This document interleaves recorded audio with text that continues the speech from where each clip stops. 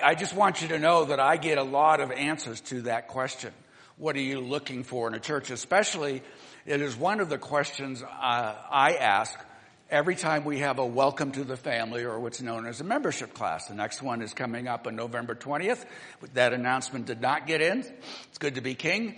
So I gave the announcement, okay? And there's a sign up in the back. So, and this would be a very good time because when we get to the point of voting on our new pastor, that is a member's count. Not that we don't take input, but we're only allowed to count as a congregationally governed church members who do that, okay? Well, let me just tell you some of the answers I get as I go around the room, and what are you looking for in a church? What is it that's really important to you? And first and most often is mentioned biblical teaching.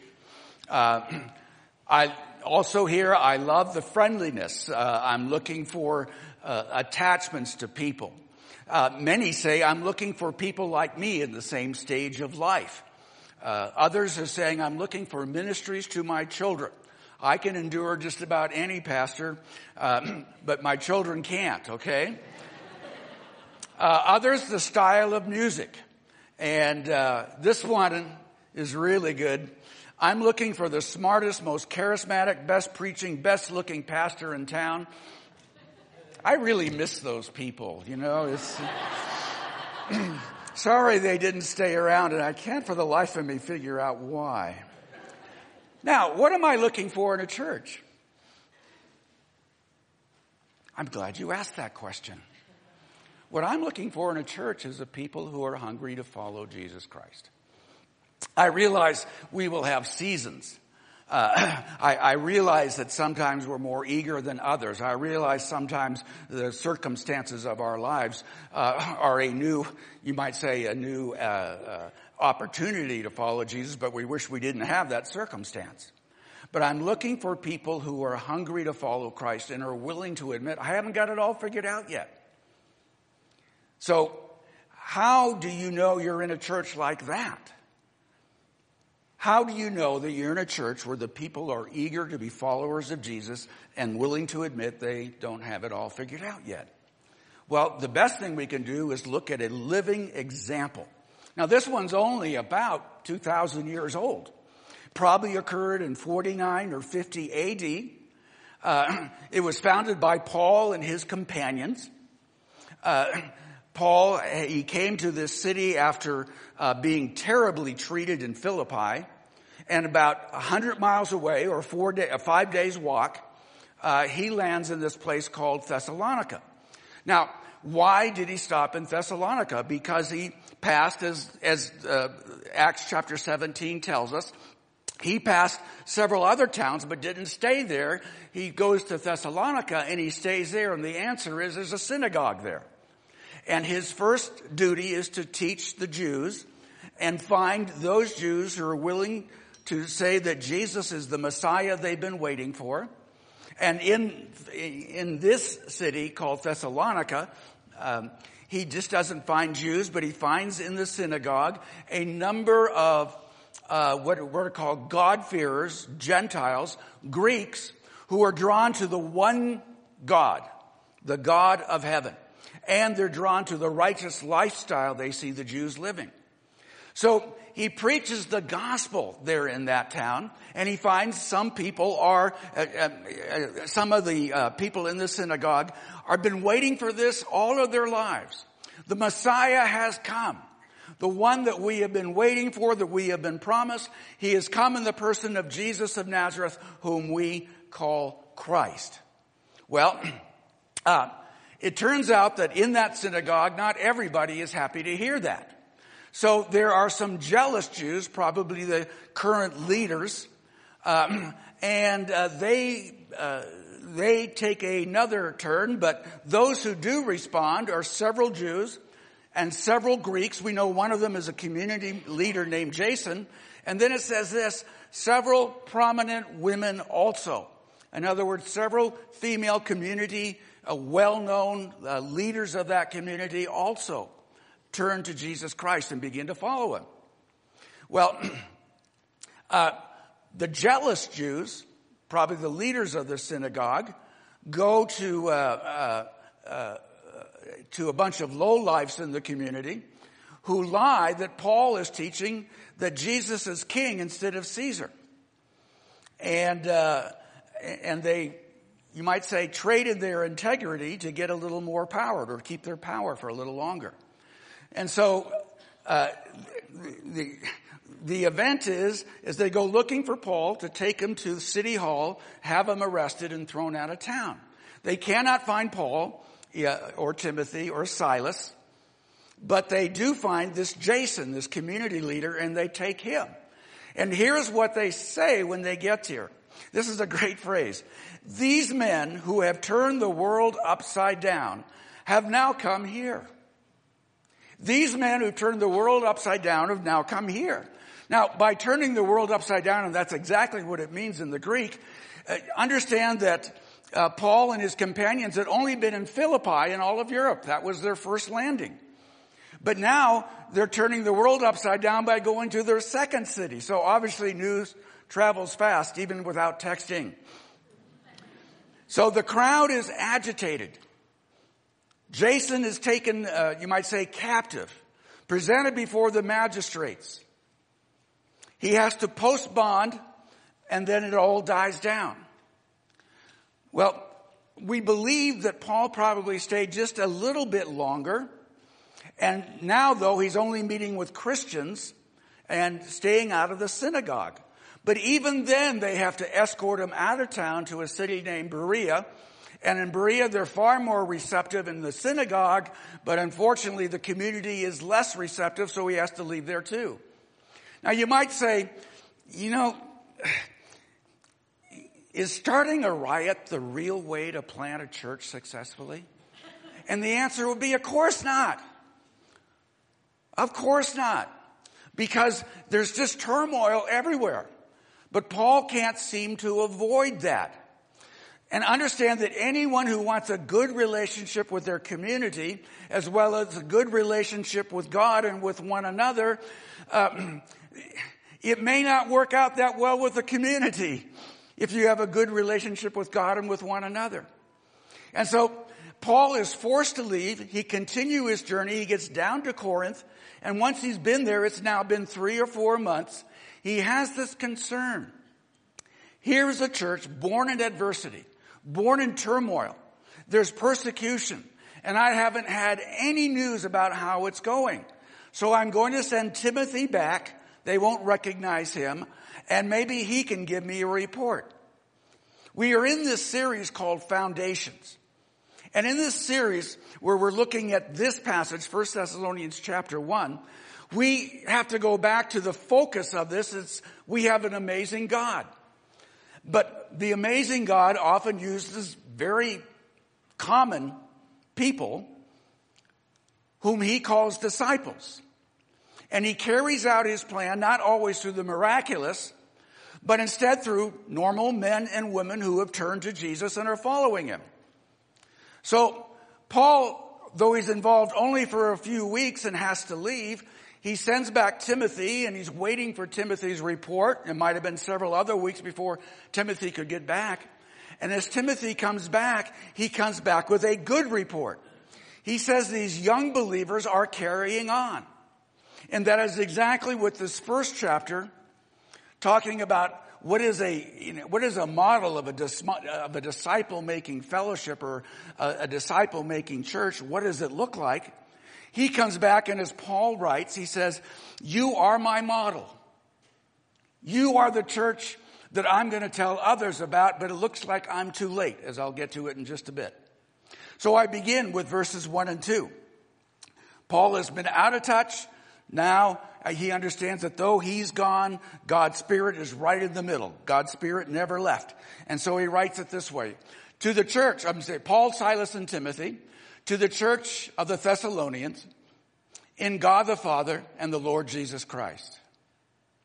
We always thank God for you, mentioning you in our prayers. We always thank God for you, mentioning you in our prayers. The news that comes from Timothy makes him thank God that these followers are continuing to follow Jesus in that city, even though it may still be an irritable situation. So when they pray for these believers, it is thanksgiving. Let me ask, some of you have been in several churches in your life. How often does thanksgiving come up for your church? All the time? Some of the time? How often are you thanking God for the followers of Jesus Christ and the impact maybe they're having on you? Do you pray for the churches you attend, or do you evaluate them? Paul is hearing the news, and he gives thanks, and there's many reasons, and the next 7 verses sort of spell those out. So now we go to verse 3. He says, we continue to remember you before your God and Father, your work produced by faith, your labor prompted by love, and your endurance inspired by hope in our Lord Jesus Christ. See, there's facets for thanksgiving. It's not just, I'm thankful, though there's no evidence why I should be thankful. There's facets of it. I'm thankful for this, and I'm thankful for this, and I'm thankful for this.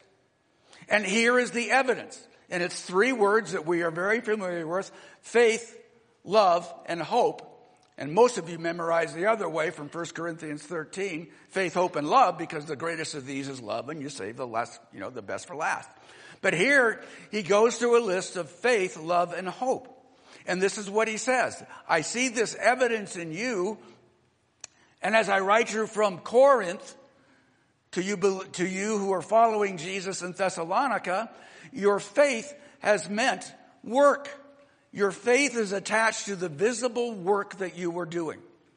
It is visible in the deeds, probably first and foremost in the way they treat one another.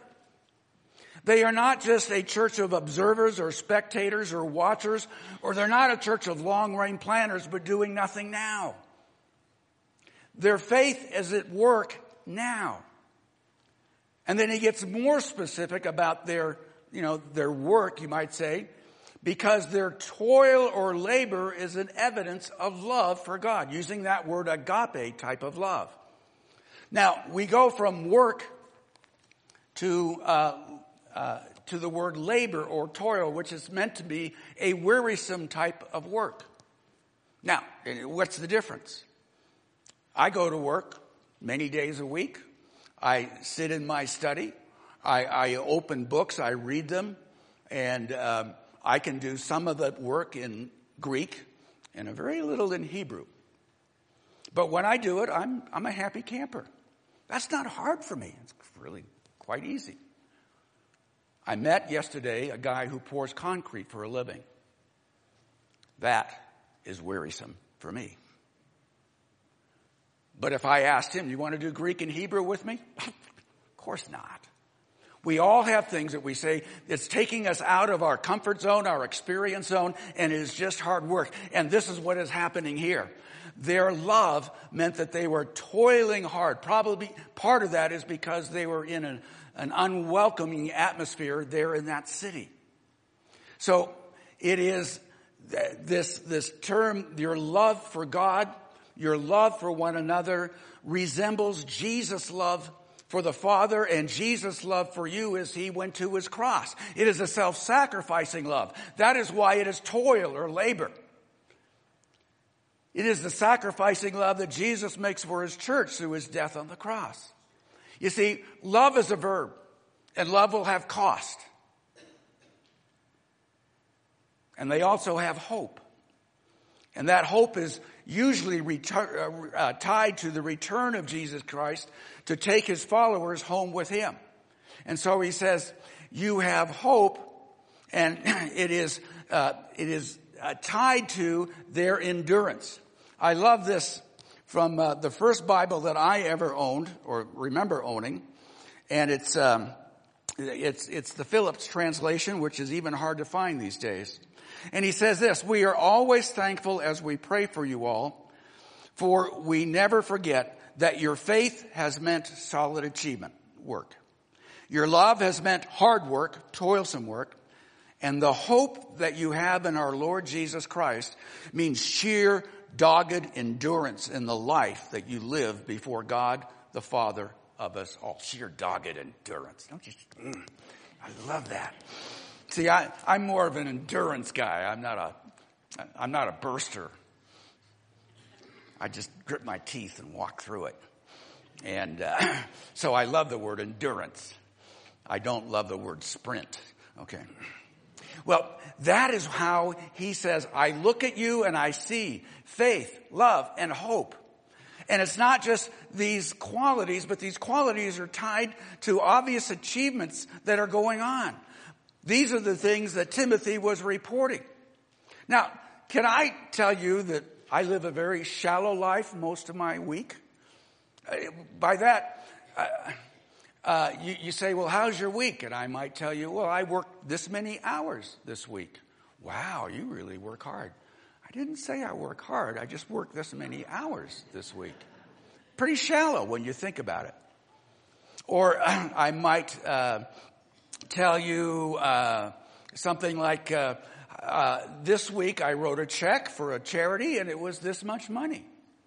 Well, why? Well, let's not talk about why. Let's talk about how much.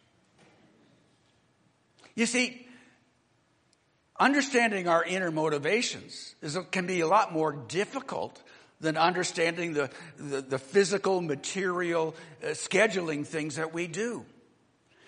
For each of these things that are being done, it is their work, their labor, their endurance are tied to the inner motivations of faith, love, and hope. And 1 Corinthians 13 tells us, now abide these things. In other words, they will last forever. Faith, hope, and love. And the greatest of these is love. I've never received an honor from God about how many hours I put in that week. And I won't in heaven. I can do all the right things for all the wrong reasons. Here they are affirmed not just for what they achieved, but for what was behind it. Faith, hope, and love all tied to Christ Jesus, whom they were following.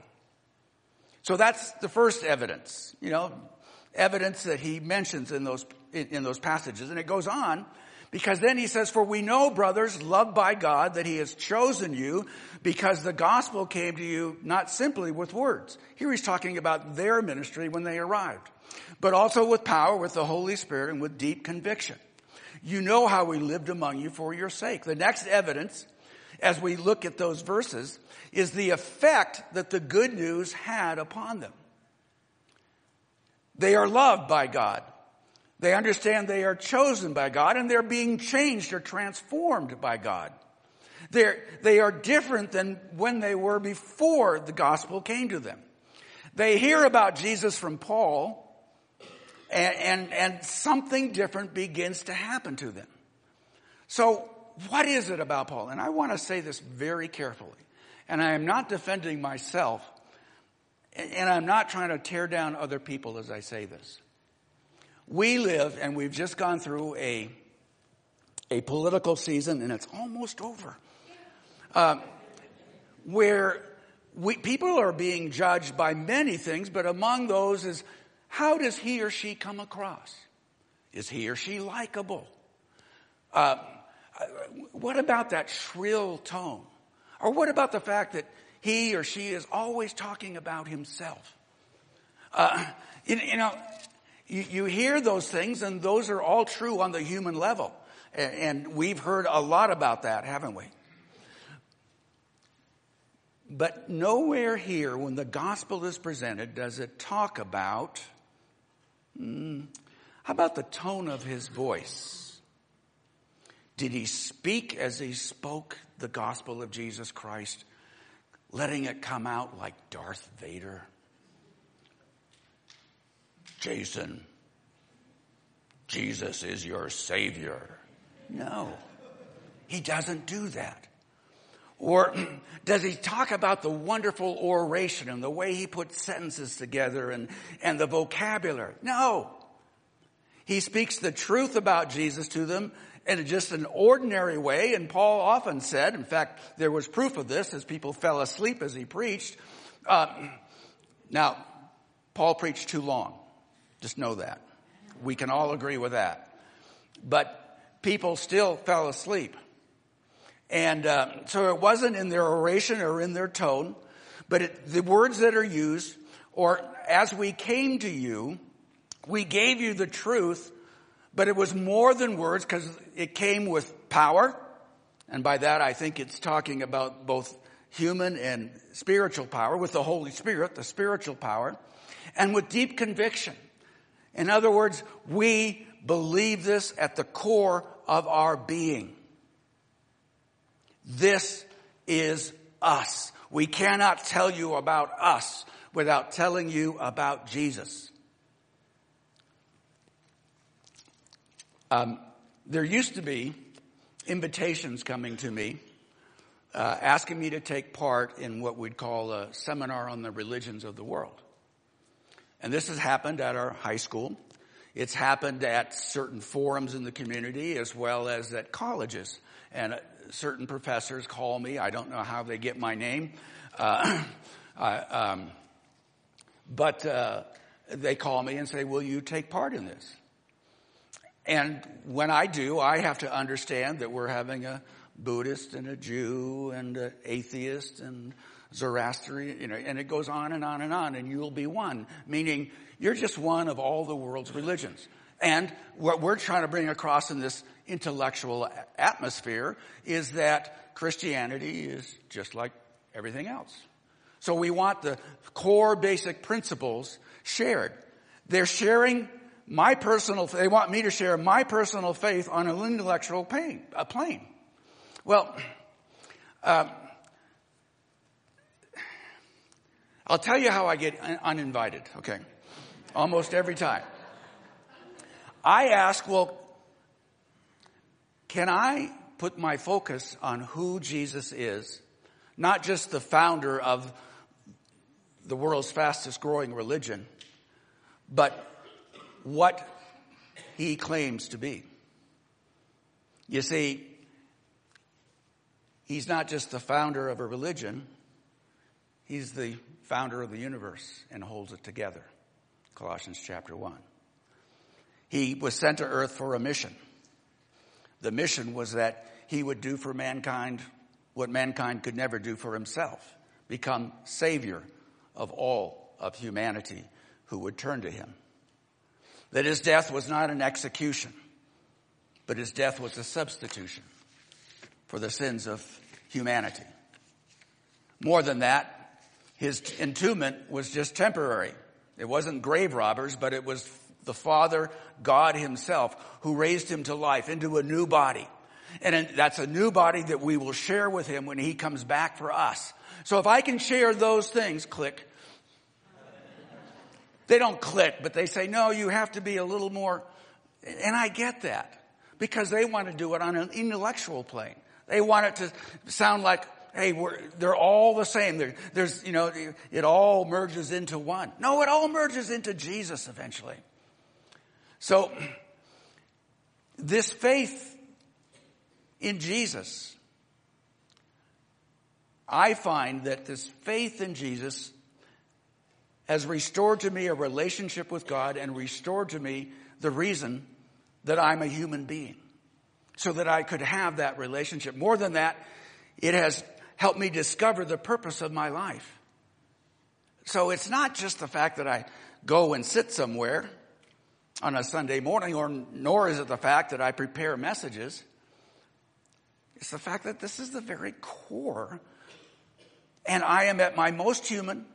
I'm at my most highly planned intention when I'm in a relationship with Jesus Christ. Now, these new believers were impressed with the power, the Holy Spirit, and the deep conviction. And they weren't just impressed with it so they believed, but they understood we are hearing here more than words. And the conduct of these Paul, Silas, and Timothy, this team that came to them, has a direct effect that goes beyond the words, and it's explained here. He says there's a transforming response that occurred in you, not just through your belief, but the way that you began to live. In verses 6 and 7, it says, you became imitators of us and of the Lord. Some of you are afraid to put those two together. I get it. You'll say, don't copy me, copy Jesus. Well, all they knew of Jesus was Paul, Silas, and Timothy. They could go nowhere else. The issue of authenticity and integrity, they just assumed that these messengers who would be just like Jesus. Now, they probably discovered they're not quite, but man, are they different than certainly the priesthood in this town that worships false gods. So, in essence, they become imitators of Paul, Silas, and Timothy, and by becoming imitators of the Lord Jesus himself. So they take on the power, they take on the filling of the Holy Spirit in their lives, and they take on the deep conviction that these three men brought to that city.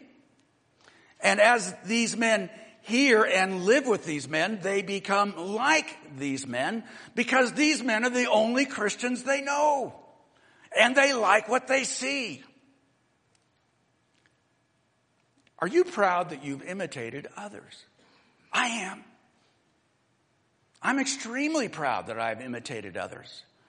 Let me just give you three things that I've learned from others, and sometimes I have to go back and learn them again, okay? But I learned from one that I will honor God by how much I give away, not how much I accumulate.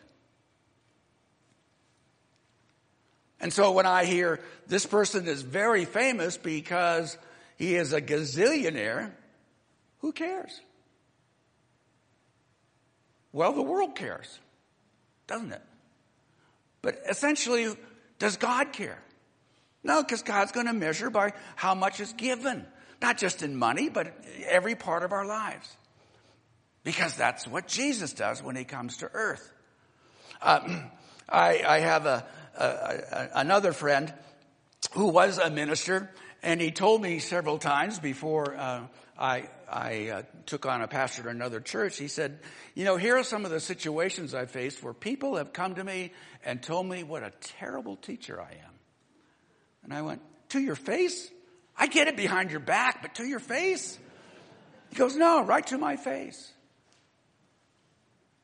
And I said, well, what do you do? He says, I've learned to say this between God and me. I will not let someone's criticism steal my joy of following Jesus Christ. I will not let someone's criticism steal my joy of following Jesus. How'd that work? Well, it's getting better. You know, he's a human. He's now in heaven. But I must admit, of all the pastors I spend time with, he's got to be the most joyful. So I think it worked pretty well. I've listened to other pastors tell me how much time it takes to put together good messages. And I go, wow, that's a lot of time. And they say, well, that's what it's like. You got to go back to the passage. You got to study what the passage says. You got to come out with what it says, not just in your language, but the original language, making sure they're the same. And this is how much it takes. And I've imitated their example. Whose example do you imitate? And are others imitating you? Whose example do you imitate, and what have you imitated? Don't be ashamed that you learned it from others. That's how God works. It's not the only way he works. But believe me, friends, if you think that, okay, I'm going to sit here and I'm going to let God speak to me. And I'm going to let God speak to me just out of nothing. Okay, I'm waiting. 8 days later, you might still be waiting. Not that God doesn't speak, but he understands what we're like. I learn by watching, not by waiting. I don't learn that much in silence. Some people do. But I learn by watching. And when I watch something that I think is really good, I imitate. I am a proud imitator of many great believers in Jesus Christ. But the good news is it doesn't stop there. And so it says at the end of, at verse 7, and so you became a model to all the believers in Macedonia and Achaia. And it goes on in verses 8 through 10. The Lord's message rang out from you not only in Macedonia and Achaia. Your faith in God has become known everywhere. Therefore, we do not need to say anything about it. For they themselves report what kind of reception you gave us. They tell how you turned from idols to serve the living and true God, and how you wait for his Son from heaven, whom he raised from the dead, Jesus who rescues us. So the fact that they were willing to imitate Paul, Silas, and Timothy, and the fact that they imitated them very well has had an effect. It's had an effect in that they're the best representatives of the gospel in that town and maybe also in the region, because their story goes out to others. Now, that means as Paul goes to a new town, he says, I want to plant a church. And he says, I want to leave you an example of a good church. I want to tell you about these brand new Christians in Thessalonica. And they go, well, we know that story. Well, wait a minute. That's a key story. You got to sit and listen to it. I don't have a message if you don't let me tell that story. Well, we already know it. So let us tell you what happened there. That's the effect. There is an impactful story going on. And here's the two takeaways from that story. First of all, they placed their faith in Jesus. They had a faith in Jesus that caused them, secondly, to turn from their idols and to serve the living and true God as they follow their Son and wait for his return. Very simple. I mean, the story gets down to just a couple things. We placed our faith in Jesus, and then because we knew who Jesus was, we realized we were worshiping false gods, so we got to let him go. And everything else that's about their story, their endurance, their persecution, the teasing that went on, the fact that they were isolated in their community, that's just all of placing your faith in Jesus. There's always a cost. That's just human nature. When you were worshiping idols with idol worshipers, they don't appreciate you no longer worshiping idols with them. Where's Harry? He's following this guy named Jesus. Oh, we were going out for a drink tonight. Right after worship. Oh, great. He's acting like he's better than us. Those people that were a part of your past, they feel judged. They feel like you cast them off. They feel like you're coming across holier than thou. And you know what? You are. Just don't come across that way. They feel like they've lost a friend, so they often strike back with gossip and slander and persecution. It's a high price to pay. It was for these people as they decided to follow Jesus. But remember, what we're talking about is that God uses very normal human ways, and he's an amazing God. He often does the miraculous, but he doesn't always do the miraculous. He uses his Holy Spirit to bring about transformation in your life, and often it's by the people that you find yourself with who are followers of Jesus Christ before you. That's called disciple making. And it's God's plan. Yes, does he break in supernaturally from time to time? Yes, he does. But God's usual plan is followers of Jesus Christ make new followers of Jesus Christ. They do it by words. They do it by example. Is God great or what? It's just that he puts a little responsibility on you. Now, who was the best looking, best speaking, most charismatic leader of the church in Thessalonica? Got a name? Anybody got a name? Thessalonians has no names in it of the believers in Thessalonica.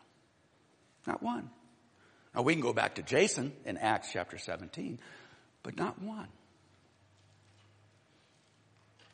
This model church was produced by a bunch of no-name nothings who just decided they would follow Jesus faithfully. And it didn't matter on this earth whether they were honored or not. So we have the name Jason, but we have this great idea that the Holy Spirit was involved. There are no other names mentioned about their church, but this we do know: faith, hope, and love. Faith, hope, and love. That's what they'll be known for. And when it gets down to it, that's what the church will be known for.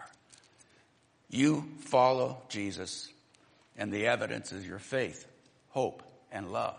Let's pray. Almighty God,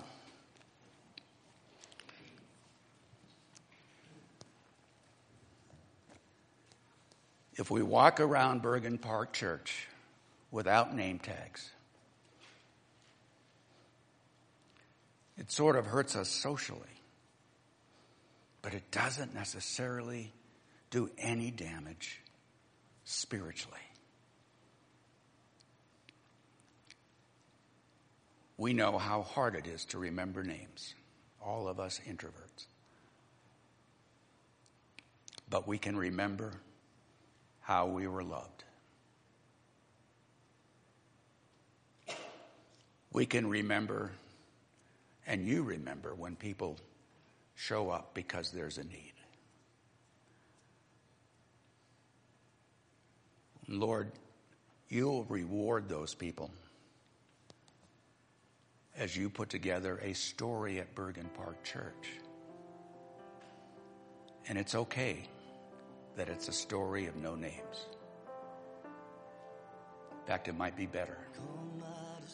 It's just a follower of Jesus Christ, influencing other followers of Jesus Christ. And for that we give you thanks. And all of God's people said,